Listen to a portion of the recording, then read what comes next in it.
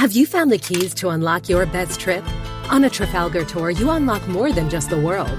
We give you the key to let down your walls and make lifelong friends. The key to discovering hidden talents and fresh perspectives. From one-of-a-kind experiences to iconic destinations, Trafalgar gives you the keys to unlock your best self.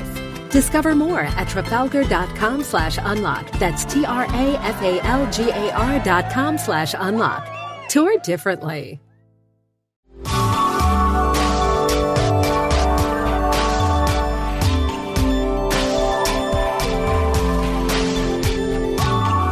Welcome to the Beverly Hills Plastic Surgery Podcast. I'm Dr. Jay Calvert. I'm here today with Dr. Millicent Ravello. Dr. Ravello, how are you doing today? I am doing pretty darn good. How are you? I'm excellent, actually. This has actually been a really great day. I'm just feeling like I'm ready to talk about forehead flaps. And we should talk about forehead flaps because they've been sort of on our mind lately. Oh, they've been a little bit literally in our face. It's been a forehead flap frenzy. It has been. It has been. I've had a few lately, and you've got this case that we're doing together. But forehead flaps are important because it's a technique of reconstructing the nose using the skin of the forehead. Right. And it's a technique that has been around for hundreds, if not thousands of years. Originally, I mean, some of the literature or data goes back to India, like hundreds and hundreds and hundreds of years ago.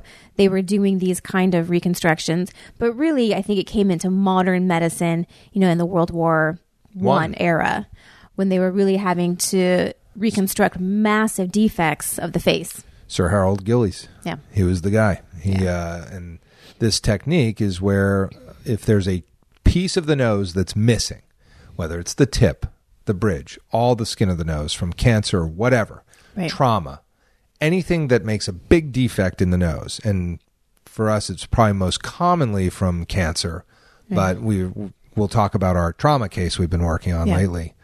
You can use the skin of the forehead turned down onto the nose, like literally making a strip, a flap that you turn down onto the nose and sew it in place so that it lives there initially, supplied by the artery that feeds the forehead skin. Yeah. And then once it's made a home on the nose, we divide that skin bridge, throw it away, and let the skin from the forehead live on the nose wherever we put it. Yeah, and it's super cool. It's a brilliant concept, but it's a little odd because during those 4-6 weeks, however long it's attached to the forehead, it looks a little odd. And the reason it has to stay attached is because, like you said, it carries its own blood supply, and it needs to maintain that blood supply until the surrounding tissues of the nose have grown into it and brought a new blood supply in. But in that interim, you have like a little bucket handle, basically going from the middle of your eyebrow to the tip of your nose or to wherever you placed it. Like it's like a little mini bucket handle. Like it's so cute. There's nothing weird about that. It's clearly not supposed to be there. It's an extra appendage right in the middle of your face that you're walking around with. Nothing weird about that at all. It's at least the size of your index finger, if not larger sometimes. So it's odd. It's an odd look. But it's not forever. It is not forever, and it serves a very important function because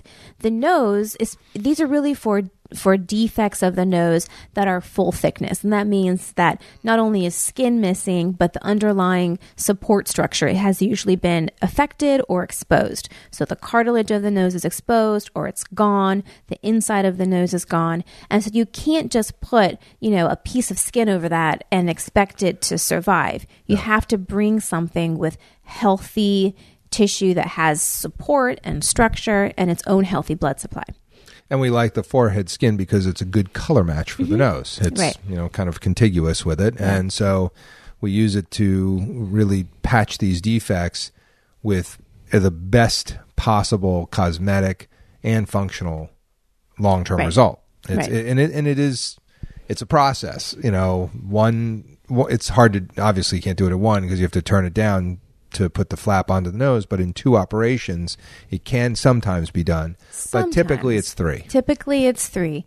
And depending on the defect and how extreme it is and how large it is, sometimes during one of the stages, usually the second or third, you can go in and put cartilage grafts taken from the ear or from the rib or from wherever you need to take cartilage from to provide support as well. And that's even more of a reason to use a forehead flap, because you can't just put cartilage grafts into a nose that's destroyed and has scarred up unhealthy tissue. You have to have a living, healthy skin and tissue with blood supply to support and allow these cartilage grafts to survive. So that's another reason you sort of have to go through this process if you're adding extra cartilage grafts to this messed up nose. I find that patients who go through the forehead flap, they initially kind of look at you like you have three heads when you tell them about it. Right. Because they're always like, wait, what? You're going to do what? Or they nod their head and say, okay. And then after that first surgery, they're like, wait, what? Wait, hang on a second. What? Wait a minute. Wait a minute. Now, what? You said that you were going to leave it attached? And yeah. And so what's that going to look like? Well, it's going to look like you have a very large piece of something, like a small furry animal on the tip of front of your nose. Front of your face. Sorry. Yeah. But then it's so weird because they kind of get used to it. They kind of get used to it. And then they kind of just like rally and they're like, whatever. Yeah. What are you looking at? Yeah. And they go, like, I remember my friend told me, like, I had to do this for one of my friends who had a basal cell on his nose. And he's like, well, I was at lunch the other day, like, and he still had the flap on. I was like, so you went to lunch like that? And he's like, oh yeah. Yeah, of course. Yeah. He just was like, yeah, no, dude, I have work to do. And like, he just was like, don't even work. It's nothing. It didn't even faze him. It was kind of like, okay, well, that's fine. All right. Yeah. And he didn't cancel his meetings. He like show up with his forehead flap. I mean, you got to do life, right? You got to do it. Totally. Yeah. And if you have a problem with this, whatever. It's your problem. It's over there with you. Yeah. That, sir, is over there with you. I'm going to have my forehead flap and I'm going to get my nose reconstructed and tough toenails. That's how it goes. Yeah. But they get used to it and then they rally around it. And then, when they're reconstructed, they're like, went by fast. Yeah. Yeah. Because you do want the great reconstruction. You don't want to have to put a skin graft doesn't work because it looks like a postage stamp or something that you put there. Right. It does not look good. In a pinch, you can do it. It's not good though. It's not my favorite. Especially if you have a big, thick defect that's gone through all the layers of the nose. You can't. There's no way. You got to put something that's nice and hardy and has some support to it. And you want the color match. I mean, this is the big issue. Yeah. I mean, it's really, you need it to look great, and it's on your face. It's not right. So let's get a little nerdy and geek out a little bit here. Let's talk about the aren't we already doing that? I thought we were already doing that. Okay, geek out a little bit more. A little bit more. I'm down. So let's talk about the subunit principle. Right? Yes, that's very important. That's a good one. The patients always look at me. Yeah. They kind of go like, that doesn't seem like a good idea. Yeah. So that, I don't know. So let's talk about, the subunit principle is espoused by Fred Mennick and the late Gary Burgett. They were really big proponents of this, and they wrote books about it and all that.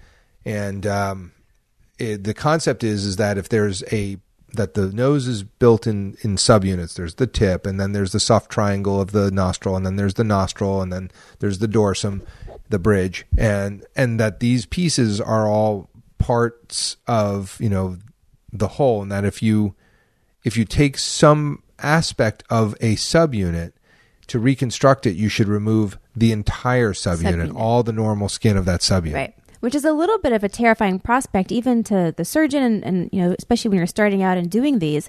So the nose is divided into subunits, and they are all very much unique aspects of the nose. They all blend to make the nose look like a nose, but they're all very unique morphological aspects of the nose. And so kind of the theory or the dogma is that if you have more than 50% of any one subunit missing, you should just remove the whole subunit and replace it. So that means that if you have 50% of the tip of your nose missing, you should cut out the whole tip of the nose.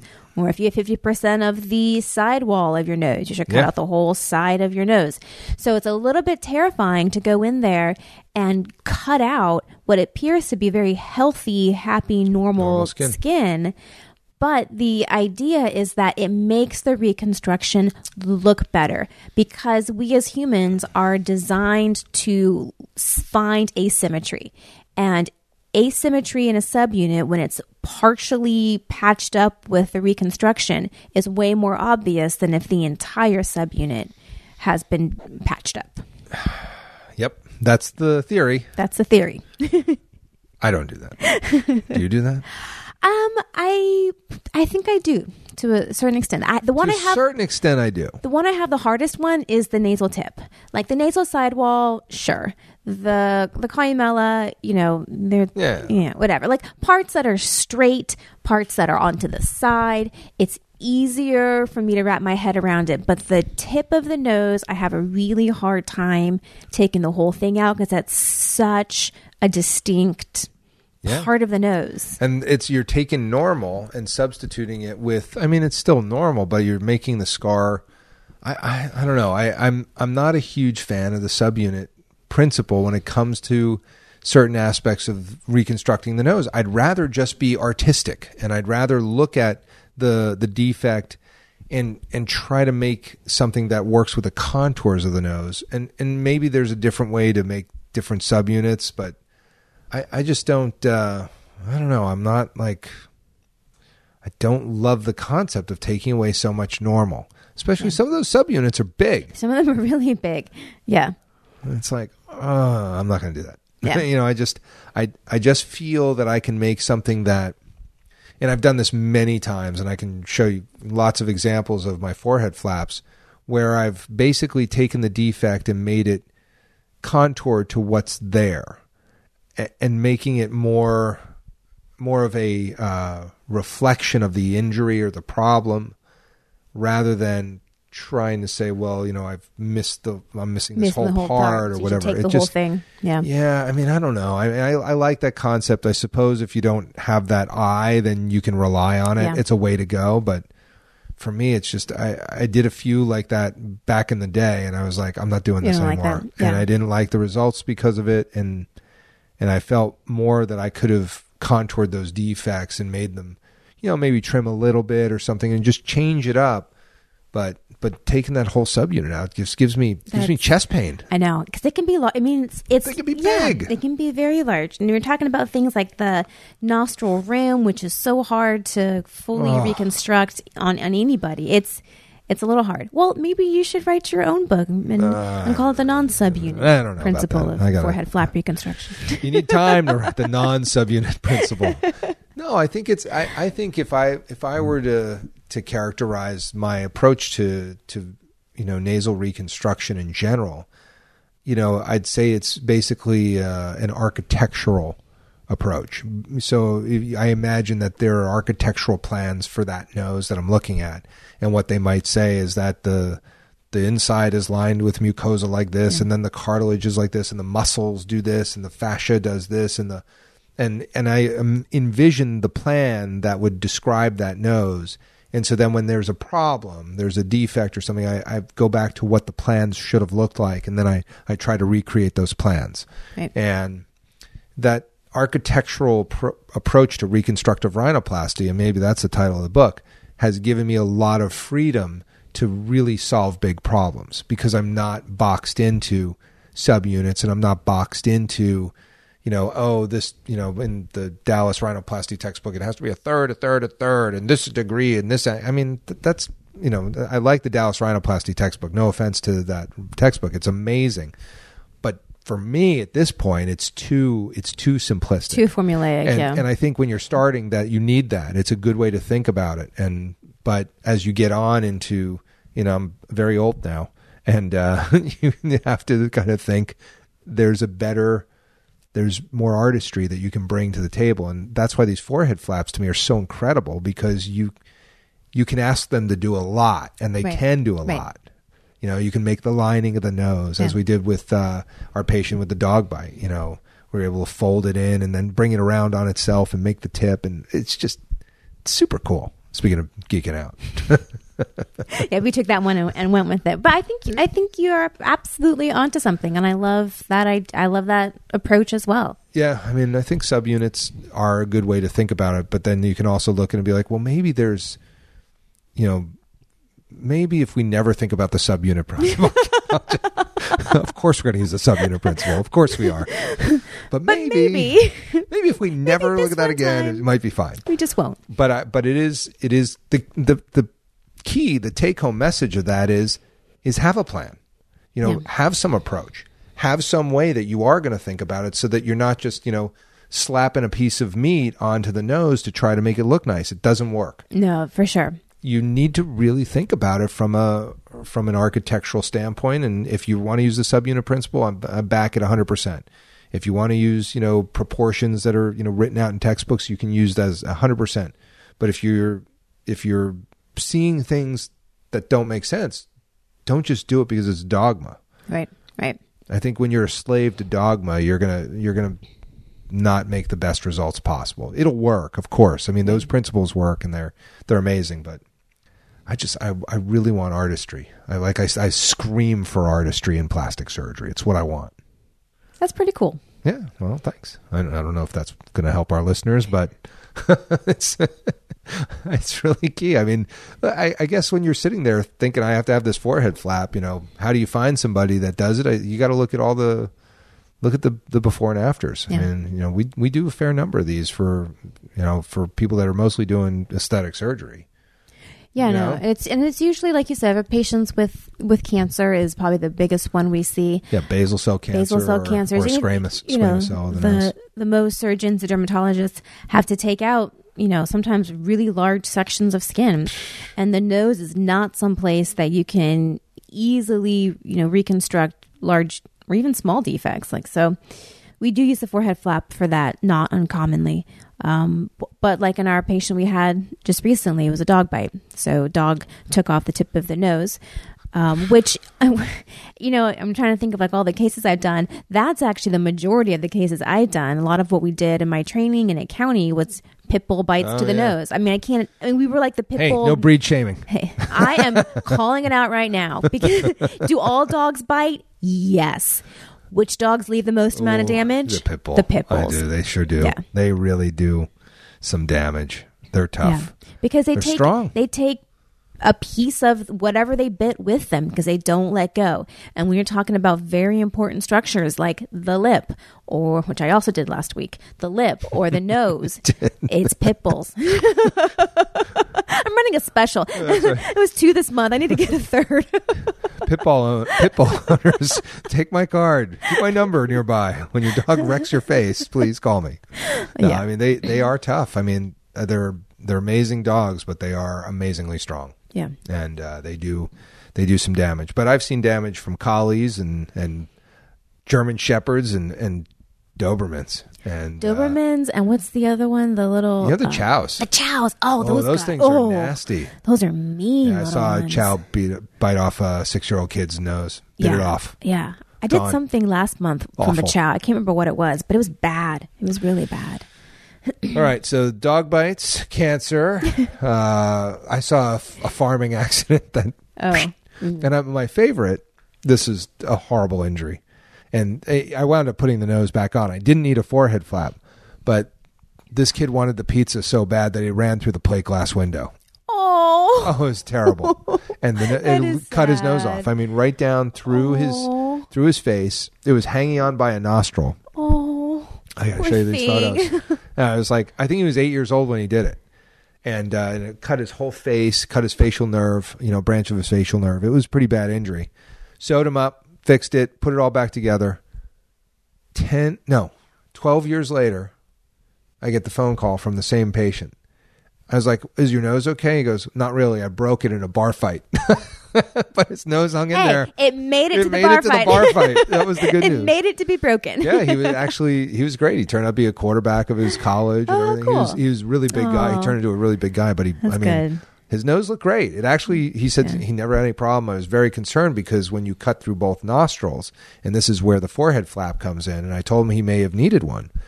When you cut through both nostrils, clean through the airway, I was worried he was going to have contracture, cicatricial contracture, where the ring wound. Yeah, you can't breathe. Yeah. And I told him, I said, it's a very distinct possibility, but he never had any trouble. He was a quarterback. Yeah. He's like 6'3" and easily 225. And he did really, really great. But the forehead flaps are there to solve those problems. And that's where I've seen I've seen some really, really amazing reconstructions, especially done by Gary Burgett and Fred Mennick. I mean, they just are the masters. People. Yeah. But I don't know. We're getting a lot of them under our belt. Maybe it's going to be Ravello and Calvert, the masters of the forehead flap. You write a textbook, evidently. That's going to bring them, right? Well, cool. Anything else about the forehead flaps? No, I think we had more fun talking about that than our listeners are going to have listening. They're going to be like, what is with these two? Well, we love surgery. Sorry. Don't listen if you don't love it, because we do. All right. So this is the Beverly Hills Plastic Surgery Podcast coming to you from the 90210. The Beverly Hills Plastic Surgery Podcast is brought to you by Rock Spa. This is MediSpa, located both in Beverly Hills and Newport Beach, providing services such as Botox, fillers, lasers, and all therapy, as well as hydrofacials and all the aesthetic products you could possibly need. It's run by the medical director, me, Dr. Jay Calvert. Rock Spa Beverly Hills is located at 120 South Spalding Drive in Suite 340, Beverly Hills, 90212. The phone number there is 310-777-0496. And Rock Spa Newport Beach is located at 1617 West Cliff Drive, Newport Beach, California, 92660. The phone number there is 949-640-1111. You can go to their respective websites, rockspanewportbeach.com or rockspabeverlyhills.com.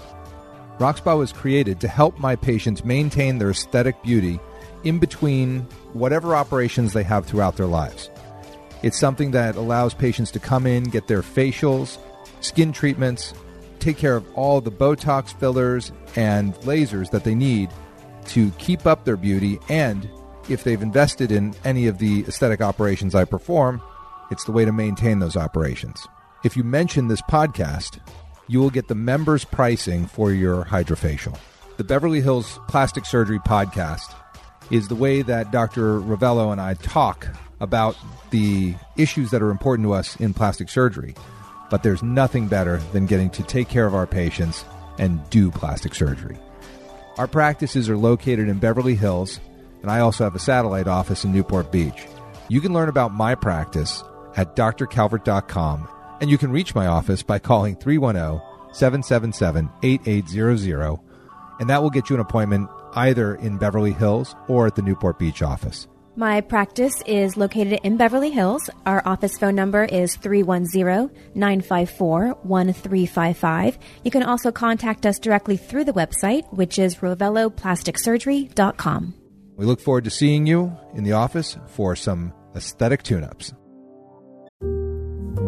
My son had a gift with technology. With reliable internet at home through the Internet Essentials program, the world opened up. He's part of this next generation of young people who feel they can thrive.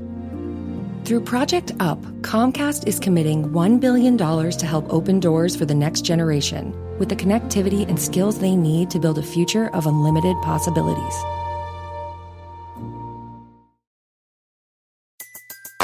Everybody in your crew identifies as either Big Mac Burger, McNuggets, or McCrispy Sandwich.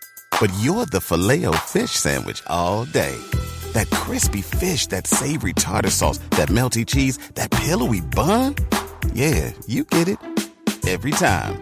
And if you love the Filet-O-Fish, right now you can catch two of the classics you love for just $6. Limited time only. Price and participation may vary. Cannot be combined with any other offer. Single item at regular price. Ba-da-ba-ba-ba.